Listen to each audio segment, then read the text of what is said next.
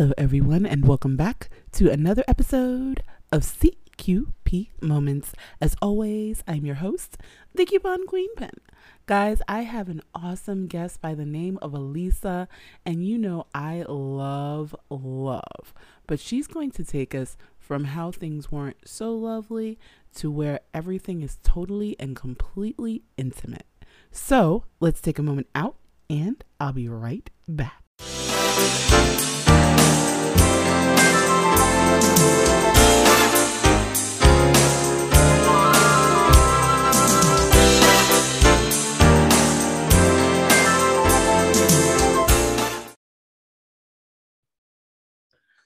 So guys, like I told you, I have Elisa DiLorenzo here. And you guys know I love, but since we couldn't go into the out, a few things got hinky in the Kool-Aid, and Elisa's here to help us out with that. So Elisa, would you please introduce yourself to my listeners? Absolutely. Well, I'm so glad to be here. My name is Elisa DiLorenzo. My husband and I, 12 years ago, founded One Extraordinary Marriage. And we've been speaking to a worldwide audience about sex, love, and commitment since 2010. Wait, 2010? Yeah, we started podcasting January 2010. Oh my gosh. Well, congratulations on the 10-year anniversary. 12, actually. 12. Yeah, 12. I'm saying 10. Like it's 2020. You know what? I'm just chalking it up to COVID. We got stuck in the matrix. Okay. Trust me. I tell everybody the last 2 years have actually been about 20 wherever you go. So it's all good. I get it. So, okay. Wow, I feel like I'm such a baby, such a noob to you. Just like, I mean, I'm going on 4 years, but I still feel like such a noob. You're such a veteran. Okay. Well, it's been a journey. It's been a journey, and I love connecting with those who are, getting out and having a voice. Right. So, okay, you're here to tell us about One Extraordinary Marriage. Yeah. But what is it about your marriage that made you say, hey, we have to share this with other people? Because, we get those people that don't do it. You don't want to be anchored to the old ball and chain or, or all the other weird things that are going on out there. So what made you to decide, hey, what was it about your marriage that made you guys decide this? Well, it was really the fact that we'd been staring down the idea of divorce. When our kids were 2 and 5, and they're now 16 and 19. But when they were 2 and 5, we were miserable in our marriage, and we didn't have an extraordinary marriage. We were more like roommates. We were barely tolerating each other. We could pay the bills and get groceries and do laundry. But as far as any real connection between the two of us, there wasn't one. And that fall, we got radical because our options were get a divorce, stay together for another 16 years until the baby turned 18 and graduated, or do something different. And it was in that do something different that Tony and I said, you know what, we're going to make each other a priority. We're going to focus on our marriage. We're going to see what happens. And we actually embarked on a 60-day sex challenge that fall and rediscovered one another. Wait, whoa. You just blew my mind. A 60-day what challenge? We called it our 60-day sex challenge. And so what we had committed to was having sex every day for 60 days. We ended up doing 40 out of 60, but that was the commitment. Oh, okay. See, I have to say this, ladies, because, we are ones for withholding the cookie. And you guys know what I mean. But in order to save your marriage, you committed to 60 days at least once a day. Yes. See, yes. I love this. This is what I'm talking about. And I have to applaud you, because a lot of times we get to, and I tell this to a lot of my guy friends, and men all the time. Hey, women from the time we're little girls, we're thinking about what our wedding is going to look like. Mm-hmm. We have Disneyfied, you know, someday my prince will come and you're going to walk down the aisle in a big white dress and go to the altar, and he's going to be standing there crying, and you know, you're going to have a magical wedding for, you know, and all the birds are going to sing and the butterflies are going to show up and sparkles are going to fall from the air, however you dreamed that. But one of the things is we're not candid enough to say, hey, you know, after the big party, right, after the big ceremony, after all of this, what do I do? Oh, exactly. Because all the planning goes into that big party and the sparkles and the, you know, doves flying and angels singing. And then all of a sudden, you know, you get back from your honeymoon, and we actually had issues on our honeymoon. Your honeymoon? Well, we went to, this is such a funny story. We went to Mexico for our honeymoon, and you know, Tony's like, hey, let's go snorkeling. I'm like, you know what? I'm a newlywed. Yeah, you want to go snorkel? It's warm, like we have to do it. Well, first of all, it was like a really windy day, so not a great day to go snorkeling because the water was already all churned up and you couldn't see anything. But we jump in this one bay and come up, and everybody's like, what is that smell? What's going on here? The boat that we were on had a diesel leak. So we were actually swimming in diesel, and my hair, I mean, like everybody's hair, super porous. And so it soaked up the diesel. And so like, he couldn't even get close to me because I washed my hair like 12 times. I couldn't get goodness. Diesel smell. So happy honeymoon. You can't even get close to each other because like I'm giving off vapors. Right. And, you know, so even there was, you know, tension and like, oh my gosh, what are we going to do? Like, this was not what we expected. And so, but you get into this place where you're like, okay, well, how do we do life? What happens when, you know, you put the toilet paper on the wrong way? What happens when, you know, somebody loses a job? That's not covered in Disney, right? That's not covered, you know, when you lose the ability to talk to one another because you're just, you know, you're not investing in the marriage and you're like, well, I don't want to talk to you. Exactly. And I think that's where we lose it. This is where we lose it because we don't see. And maybe because I was a very weird child, I will say this, I was a very strange child. You guys know I was the orchestra nerd, the chess nerd, this person nerd. I was a nerd's nerd. Let's just get that all out there. But point being, you know, I always wondered what happened after the big wedding. Mm-hmm. What happened after happily ever after? I mean, you know, from a scientific point, if they're walking off into the sun, they're going to burn up. So what happens? Wow. After this, you know, because it always ended with, and then they got married and they lived happily ever after. What does happily ever after look like? Yeah. And I think that's really the real question.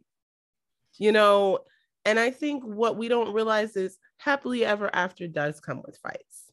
Mm-hmm. Happily ever after comes with compromises.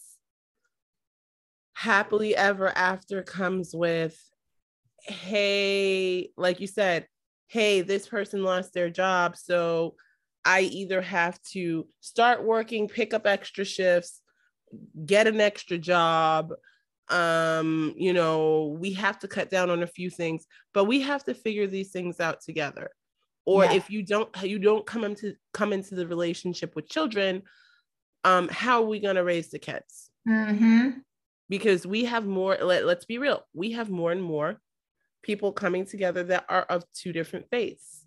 Yes. So if you're Jewish and Christian, are we going to raise the children Christian? Are we going to raise the children Jewish? How are we going to do this?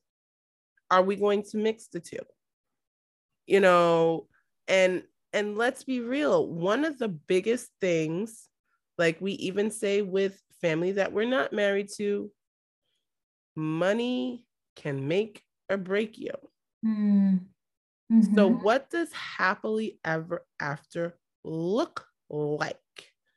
And I think we've been, again, Disneyfied and given this idea that happily ever after just fixes the whole problem. And it doesn't. Sure. It doesn't. It really doesn't. So getting back to what you were saying, now you're on a honeymoon that you're already having a problem. We're fast forwarding and you have a 2-year-old. You guys are not getting this together. You're like, we have to change this. You take this challenge. Yeah. And what happens after these 60 days? Well, it didn't even take 60 days for us to start to see changes.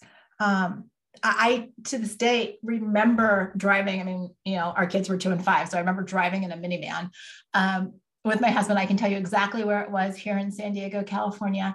And I remember looking at him and the thought going through my mind that says, I still like him. He's funny. Like, we're having a good time together. And even saying that out loud, like, it sounds so funny to say that because this is my husband. Like, I should feel that way, but it had been so long since we'd had that connection between raising kids and, doing life together and him building a business and all these. It had been so long since I'd actually looked at him and said, I like you. And so part of the 60 days was, a lot of people will hear we did a 60-day sex challenge and like, okay, so you gave your husband sex for 60 days. And no, we chose to be sexually intimate with each other for the 40 out of the 60. That was a choice we both made. But what we gained in terms of our emotional intimacy, how that we were connecting with one another, and our recreational intimacy, how we were spending time together, like every single intimacy in our marriage shifted because we were intentional. And I tell people now, I'm like, I've been married 25 years as of October 2021. And my marriage now is better than it's ever been. That is awesome. That is awesome. And can I ask you this? Yeah. Was it different once you made that intent? Because I noticed you added the word, it was intentional. Mm-hmm. Did the intent make it more meaningful for you? Absolutely. Because, going back to, and I love your word Disneyfied, that I may actually borrow that. Yes, I always use Disneyfied, or the Disneyfication of it all. Yes. I often talk about Hollywood, but I'm feeling the love on this whole concept of Disneyfied. That concept really means, as I hear you say it, like, I'm not going to have to work at this, right? We're going to sail into happily ever after. We're going to, walk off. Birds are going to be seen. But the truth of the matter is that anything in life that we want that is of value to us, we're actually going to put some effort into that. Right? We're going to, if we want to have exactly. If you want to have a great body, you're going to go work out. Like, it's not just, you get to a certain age and it doesn't just happen. Right? I don't care. Right. You're 16, it's much easier. When you're 46, totally different story. You got to be intentional about that. If you want to, you mentioned money. If you want to see your finances grow, that's not going to just happen. You're going to have to, invest wisely. You're going to have to get financial advisors. You're going to have to do research. Like, things that matter to us don't just happen. And yet there's this idea that happily ever after and having a great marriage, well, if we said I do and we love one another, mm-hmm. then I can take my hands off the wheel and, kind of like the, all of the self-driving cars. It's just going to happen. Yeah. The driving blind thing. Yeah. And it doesn't. And so when Tony and I made the decision to be intentional and to say, we're not just going to leave all of these areas of our marriage to chance anymore. We're going to schedule time together, and we're going to be intentional about our conversations, and we're going to date one another again, more than just, let's go out to dinner and have a movie. And we're going to have sex, a certain number of times a week, because that matters to, like, when all of these things started to shift for us, then the relationship suddenly had value and importance, because the intention made us both realize this is something that we value. Oh, and I think the thing is that you finally decided to have those conversations. Mm-hmm. I think that, to me, is what you're saying. Am I right? Correct. Because if you're not talking about it, and I coach individuals and couples all day long when it comes to marriage and relationships. I just got an email from a guy yesterday, and he's like, we've got some big problems in our marriage, but I haven't asked her about it. And I said, well, it's not going to go away. I think, I'm glad you brought that up, because I think one of the biggest things is we try to avoid, how can I put it? We try to avoid things, period, correct, with people. Yes. And don't get me wrong. It's kind of like, we'll have a deadline at work. We know we've got to meet that. We're going to meet that. We're going to make it. We know we have to pay a bill. We're going to meet that. We're going to do it. We're going to make it. We're getting there by hook or by crook. We have to make a plane or make a trip or whatever. We're getting on that plane. We're going on that trip by hook or by crook. But as soon as it comes time, it's like, oh, Queen Pin has to confront Elisa. Yeah. I can't do it. I'd rather not talk to her about that. And it doesn't have to be something that serious. Correct. But I think we come on up to such an avoidance with confronting people, or even sometimes just saying something as simple as, when you saw me the other day, you didn't say hi and it hurt my feelings. Mm-hmm. And we're overthinking, we're underthinking, we're thinking somebody hates us, we're thinking somebody's talking about us, but we're going through all these scenarios in our head. In our own head, we're having these conversations with ourselves. We're, going through possibilities, probabilities, all this stuff. Instead of saying, hey, do you have a moment to talk? Uh-huh. Can we talk about this? And I think, and maybe you can correct me if I'm wrong here. And this goes for relationships, whether they be romantic, marriage, platonic, but we get to the point where we're ready to blow, and now we want to have a conversation. Whereas if we would have had the conversation in the beginning, mm-hmm, it wouldn't have been so bad. Correct. We hold it in, and this is a collective, yes. It's that universal way. I'm not saying everybody does this, but like you said, a lot of people are uncomfortable with this idea of confrontation. And what I would say to that is, if you start when something first happens, like you said, if we just addressed it in the moment, then it doesn't necessarily become confrontational. It's when we wait days, weeks, months, years, in some cases, I've found that with some of my coaching clients, yeah, when we wait that long, now it's not just this little thing about you not saying hello to me, or you forgetting to put the milk back in the refrigerator, or forgetting to respond to an email. Now it's everything that's happened that I haven't addressed with you. And literally, it's like a volcanic explosion in the middle of a relationship. And you're like, what just happened to us? And that's it. That's it. It's just like, it's kind of like, and one of the things about it is sometimes we're there, and when I mean there, we're amped all the way up. Mm-hmm. And because we're there, we realize that we're hearing ourselves and we sound straight up crazy, but because we're heightened, we know we can't bring that down and have people still look at us the same way, because now we kind of look bipolar. Correct. So it's just like you're yelling and you hear yourself and you're like, darn it, I sound like a nutbag. But now it's coming out, and a lot of times, let's all admit, we realize, you know what, I sound wrong. Mm-hmm. It's coming out wrong.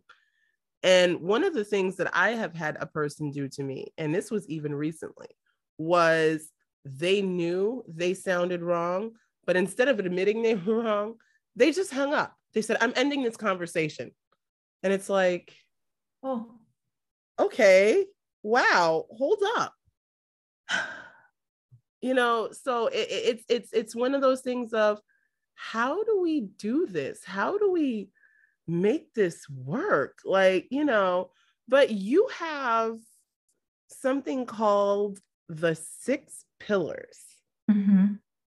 Now, my question becomes to you, how do the 6 pillars differentiate from the 5 love languages, from everything else that we've heard?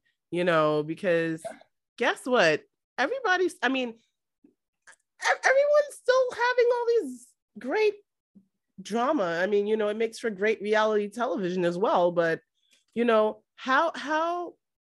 how do the 6 pillars differentiate from everything else we've heard?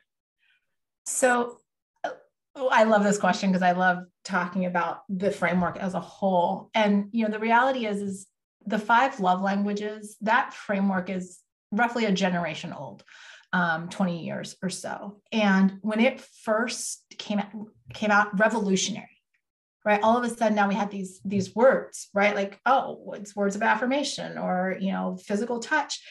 And what I've seen over the last 10 years of working with couples is what went from being a great way for me to be able to explain myself or be able to understand you has now become weaponized for so many couples. Because now what I hear as a marriage coach is, well, my love language is, physical touch, and my spouse won't touch me, or my love language is words of affirmation and my spouse won't say anything nice to me. And so now all of a sudden we've got this tug of war going on. Right. And what was supposed to be this tremendous help, and still is. I have lots of clients that still look at 5 love languages. It's a tool for them.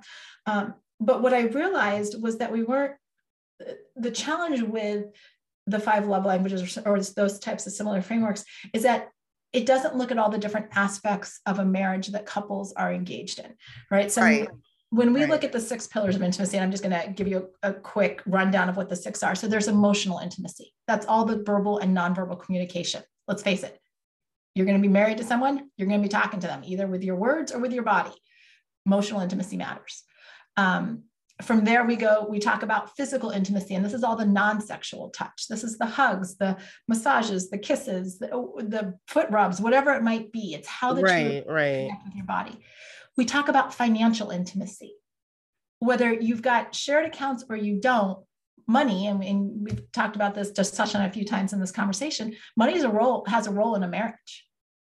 Right. And that's the thing. I think one of the things that I hear, and I talk to a lot of guys. Yeah. And don't take this the wrong way. I just have conversations with a lot of males, ladies and gentlemen. Don't what do you mean you talk to a lot of guys, Queen Pen? No. But and one of the things is the feeling that a lot of them in this day and age are resenting having to take care of everything. There's this resentment. And part of it, one of the things that I always ask is, did you tell this to your partner? Because you're having this deep, profound, I hate doing this conversation with me. And I get it. You're venting. Yeah. But it has nothing to do with me. You're not paying any of my bills. You're not doing anything for me. So why are you and I having this conversation as opposed to you and your partner? And this is one of the things I think is one of the biggest problems, because I hear it from women too, but I don't hear it as often. But I do hear it from a lot of men. I'm tired of being the one paying. I wish she'd pay for lunch or for dinner or pay for a date for every once in a while. And it's like, sit down and have these conversations. Well, and that's why we included that as one of the 6 intimacies, because what you just described, what does it look like for a couple to navigate their finances? And we're not just talking about, going on a date, but, couples that are married and they're thinking about retirement or estates. And so finances has to be part of the conversation. We also talk about spiritual intimacy. You mentioned earlier, couples of different faiths, faiths. Right. How does what's the role of that in your marriage? We also talk about recreational intimacy. The fun doesn't stop with the I do. You don't stop dating each other or looking, exploring life together once you slip the ring on and you change your last name. And I think that's another thing. Now that I do hear from women, it's just like, oh, we said I do and we never leave the house. Well, why? And it's like, why are you not leaving the house? Why are you did you suddenly become a homebody? Did he suddenly become a hermit? Did something change? Did your finances change? Is there a situation that changed? I mean, I never saw, and this is, I am, veering off a little bit, but I never saw so many people wanting to go out until quarantine. Yes. The same people that were saying, you know what, we don't need to go outside. We don't need to do this. All of a sudden are like, hey, is it possible we could like meet at the park and look at each other? Oh, now you want to come out of your house. Yeah. You're not supposed to be out the house, but you want to. And it's just one of those things of, are you having these conversations, or is it just the thought of you having that freedom that you think it'll always be there? So you're not making it as important. And these are the, I have to tell you, we keep saying the word over and over and over, but it really chalks up to communication. Yeah. The same way she and I are communicating, it really chalks up to communication. But oh my gosh, yeah, I agree. I agree. I mean, the recreational intimacy, and I think, when you're saying these things, we don't think that these things are we don't think of them as intimacy. I think that's really what it is. We don't think of them as intimacy. Correct. And that's why, like, for us, the last one is sexual intimacy. And I actually write a chapter in our book, The 6 Pillars of Intimacy, where I address this, right? So many people take the word intimacy and it's just synonymous with the word sex. They're used interchangeably. Right. But intimacy itself is really just closeness and connection in a particular area, right? It doesn't have to just be a sexual intimacy. You can be emotionally intimate with someone. You can have financial intimacy where the two of you are talking about these things. You can have spiritual intimacy where you're discussing faith matters, or you're practicing different faiths or the same faith. So you can get to this place. And this is why, going back to your original question, how is this different? Instead of just saying, here's how I want to be loved, like the 5 love languages does, this framework actually gives couples an opportunity to say, okay, where do we have cracks in our pillars? And how can we as a team make them stronger? What can I do and what can we do? And so the 6 pillars of intimacy really gets into this place where couples have a visual of the pillars, right? They can visualize 6 pillars. It's all over the book, but going, okay, wait, when these pillars are strong, how much stronger is our marriage? How much more beautiful is our marriage when we have this strength and we can carry the weight that life, the storms of life will throw at us? And that's where the concept of the pillars came from, because architecturally they do bring strength, they bring beauty, they carry weight.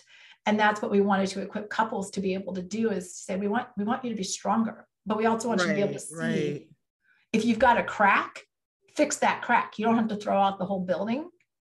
Take care of the cracks, take care of your pillars. And this isn't a tug of war. It's not, when it comes to our marriage, Tony has a stronger need for touch, for physical intimacy than I do, but I know it's important to him. And so I won't let that pillar get cracks in it.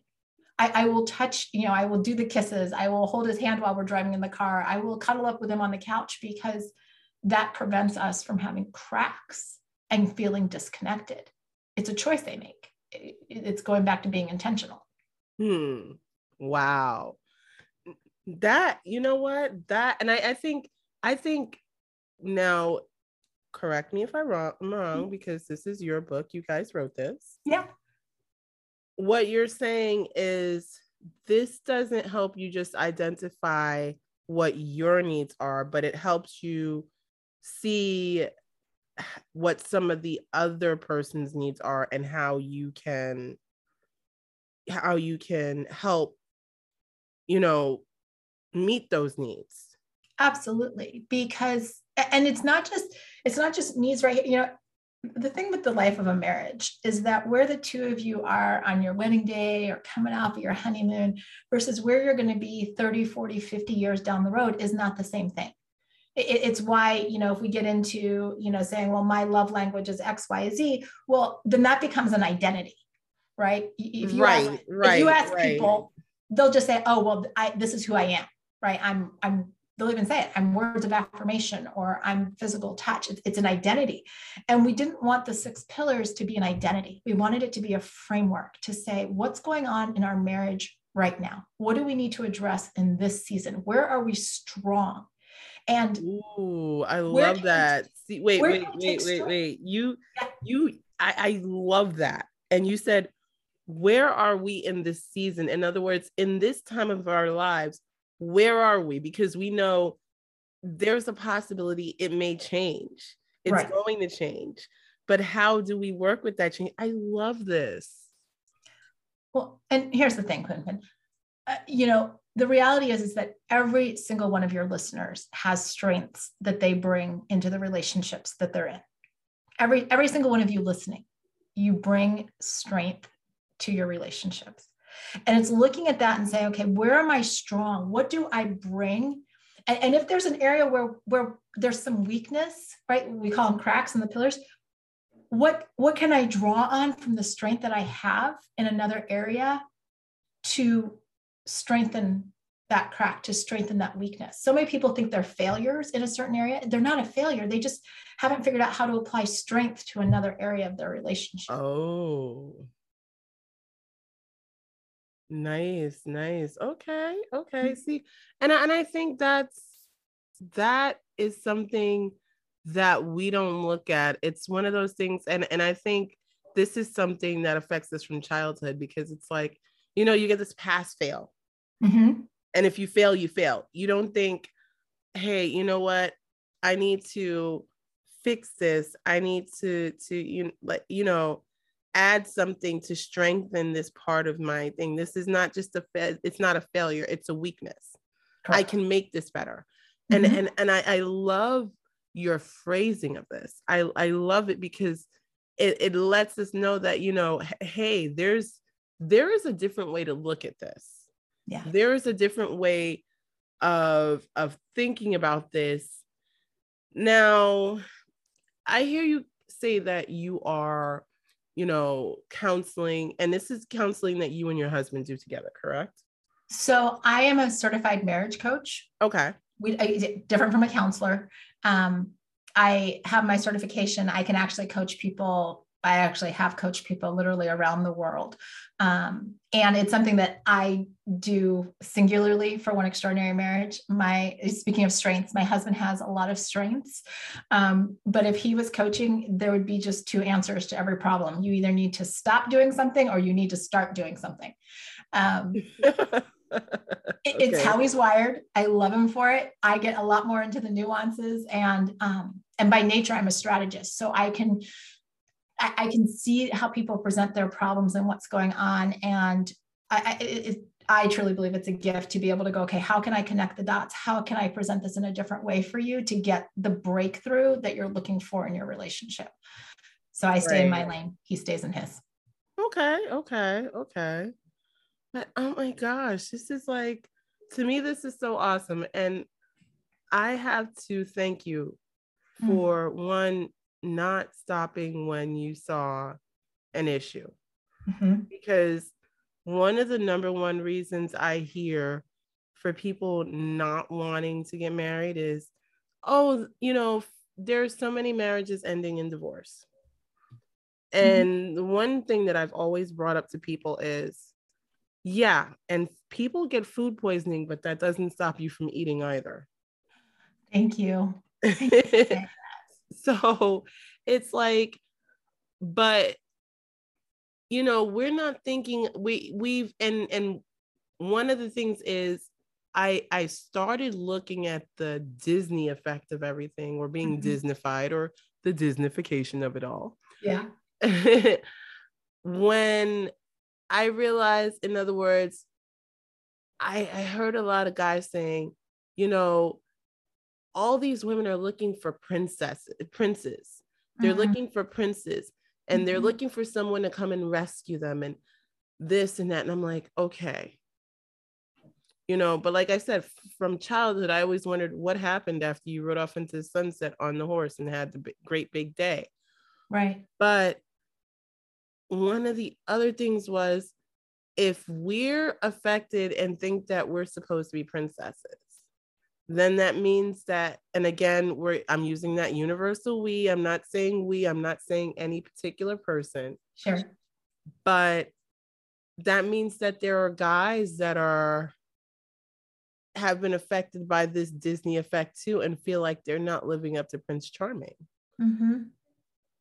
And we need to recognize that it's just, this is not the way to look at things. Oh my gosh. And I love the fact that you guys took this and made it plain and said, you know what? Marriage is messy. Yeah. Marriage is work. Marriage isn't always pretty. It's not about, hey, you know what? Today we're in Jamaica, tomorrow we're in Aruba. We're going to pretend like we have no kids. Even when we go to Walmart, we look amazing, and we're going to film ourselves getting out of the minivan. Oh.